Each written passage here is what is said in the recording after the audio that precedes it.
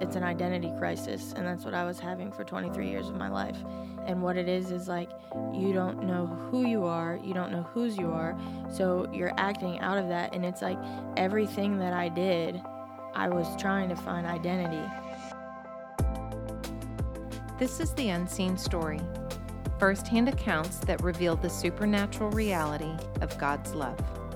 When His love leads, a remarkable story follows. You're listening to part 2 of Alexis's story, Light in the Darkness.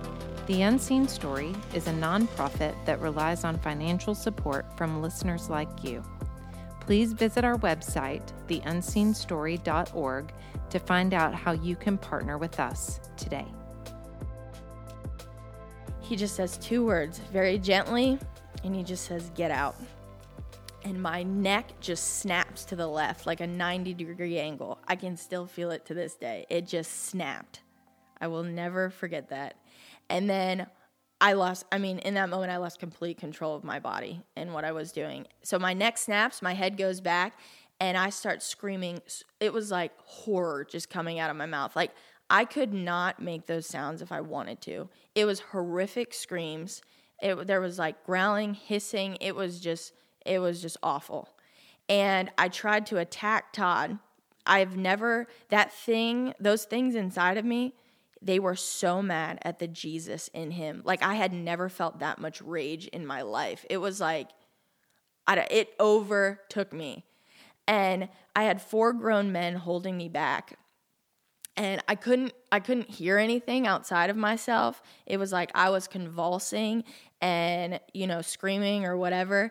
And I could see Todd was pointing and talking to these demons, like casting them out, but I couldn't really hear it. And I remember having conscious thoughts while this was happening, like thinking, oh my gosh, I'm so loud. Oh my goodness, everybody's looking at me. Like, this is embarrassing. What's going on? And it just I had no control though. So this is happening. And then I'm on the ground eventually just convulsing. And all of a sudden I feel stuff come out of me. Like, I literally feel things leave me. And then everything stopped. Like, I laid there motionless on the ground. And I remember in that moment, I was like, oh my gosh, I can hear myself think for the first time in years. And I had peace and I had joy. Like, I was laying there with a huge smile on my face, like wondering, like, how did this get here? Like, what happened? And I was like, I gotta get up and tell my mom. Like, I gotta go tell my mom. And they're like, no, you won't be able to move. And I couldn't feel my legs. Like, I could not move. And I felt like a train hit me. Like, it felt physically draining. And it was like every bone in my body hurt. But mentally, spiritually, emotionally, I felt like $1,000,000. Like, I was like, I don't care how bad my body hurts. I am free. So I eventually got up and went back to my mom, and I took her out into the lobby, and I told her what happened, and she just cried. She cried, and she instantly could see that there was a different person standing in front of her. And then I called my brother, who I hadn't talked to in months because I was so mad at him. And I called him and I just cried and I told him, and he was like, oh my gosh, I saw that stuff happen on mission trips, but I never thought it would happen to my sister. And then later that night, we went home after the conference, and my dad and my sister were at home, and I went in, and just full of life. And I just told him what happened, and like my dad did not believe in that stuff whatsoever. I mean, I don't think any of my family did. Like, I know I didn't. And it's been a total 180 since that night, just a total 180. I cold turkeyed off of 10 psych meds that night because I thought, well, Jesus just set me free. I don't need these anymore. And I should have died medically from going off of all those. But I was like, oh, no way. He's going to keep me alive.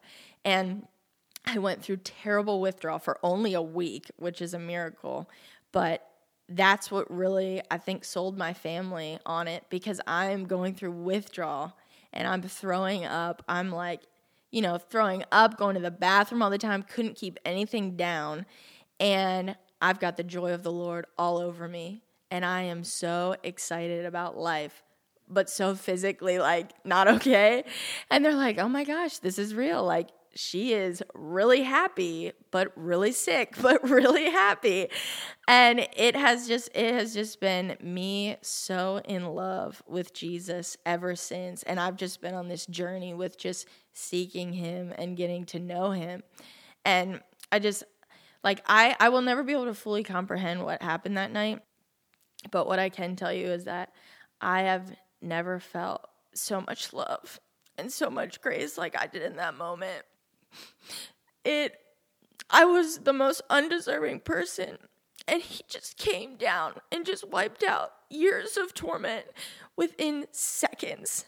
And it amazes me that all Todd said were 2 words, but Jesus is so powerful that's all it took. It didn't take some crazy prayer. It just was get out, and that's it. It was done. And I don't even really remember Todd.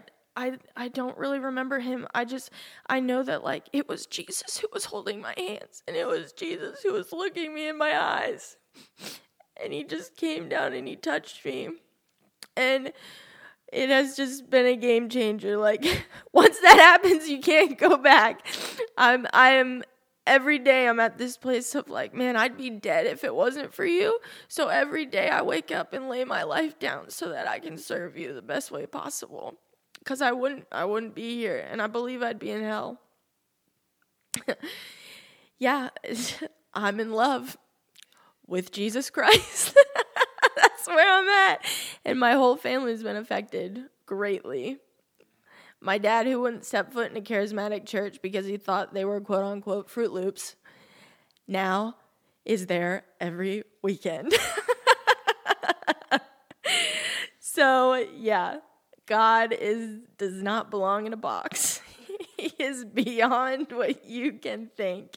And just to further what God has done, I was on three medications for endometriosis. I had multiple surgeries.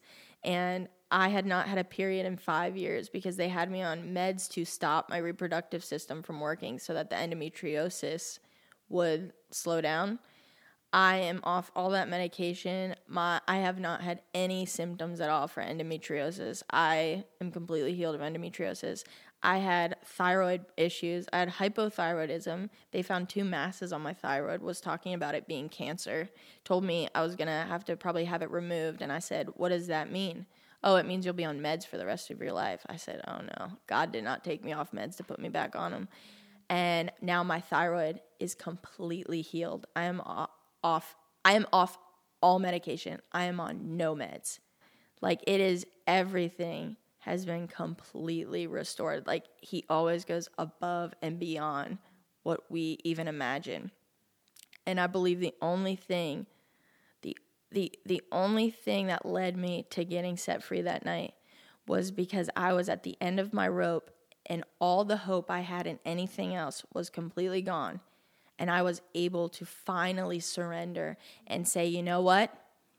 You need to show up, because if you don't, I'm done. I can't do this. But it wasn't until I was able to surrender that he was able to come in and do what he had to do. The greatest thing that God has put on my heart for my testimony is that whenever people hear that you've been possessed, I think they are under the assumption that you were involved with witchcraft, that you messed around with Ouija boards or tarot cards or anything. And I didn't do anything like that. And I want people to know that no, I did drugs. I drank. I listened to bad music. I watched bad movies, TV shows. I watched pornography. I was involved with sexual immorality. It's no. You don't have to do that stuff to have the devil come in and screw with you and mess your whole life up. You don't. And every time I was doing something, I was opening up a door saying, come on in. I was in the devil's playground. And that's what people don't understand. They think they're safe if they're not doing certain things, but it's no, you're opening up a door. So my life now is being intentional with everything I do, because if I can prevent giving the devil a foothold, I will do everything in my power not to. It's not worth it. Oh, and I want to say something that a lot of people don't know. So my hair is cut because Jesus told me to cut it. And I know that sounds really whack, but just hear me out. So I cut my hair, and I didn't know why for a long time. I was like, why did I do this? I clearly look better with long hair. And a lot of people think I am lesbian or bisexual because of my haircut, which is funny. It's just the world we live in. And what started happening was God started speaking to me, and he was like, I want you to take the time you used to spend on your hair in the mornings, and I want you to spend it on me. So I was like, oh, wow. So I started doing that. And then he was just speaking into my identity, and he was like, Alexis, the length of your hair does not define your worth. Because I covered things up for years. So I used like my hair and makeup and like stuff to make myself look like I was doing great. Like, oh yeah, I'll just cover up the outside. But internally, I'm dying. Like, so it was just him. It was him taking me out of that place. And like, he even had me fast makeup for a very long time. And I rarely wear it now. And I'm not saying every woman needs to cut their hair, like not wear makeup, but what it did for me is it really taught me who I was, and that I don't need these things to make me confident. I don't need these things to make me who I am.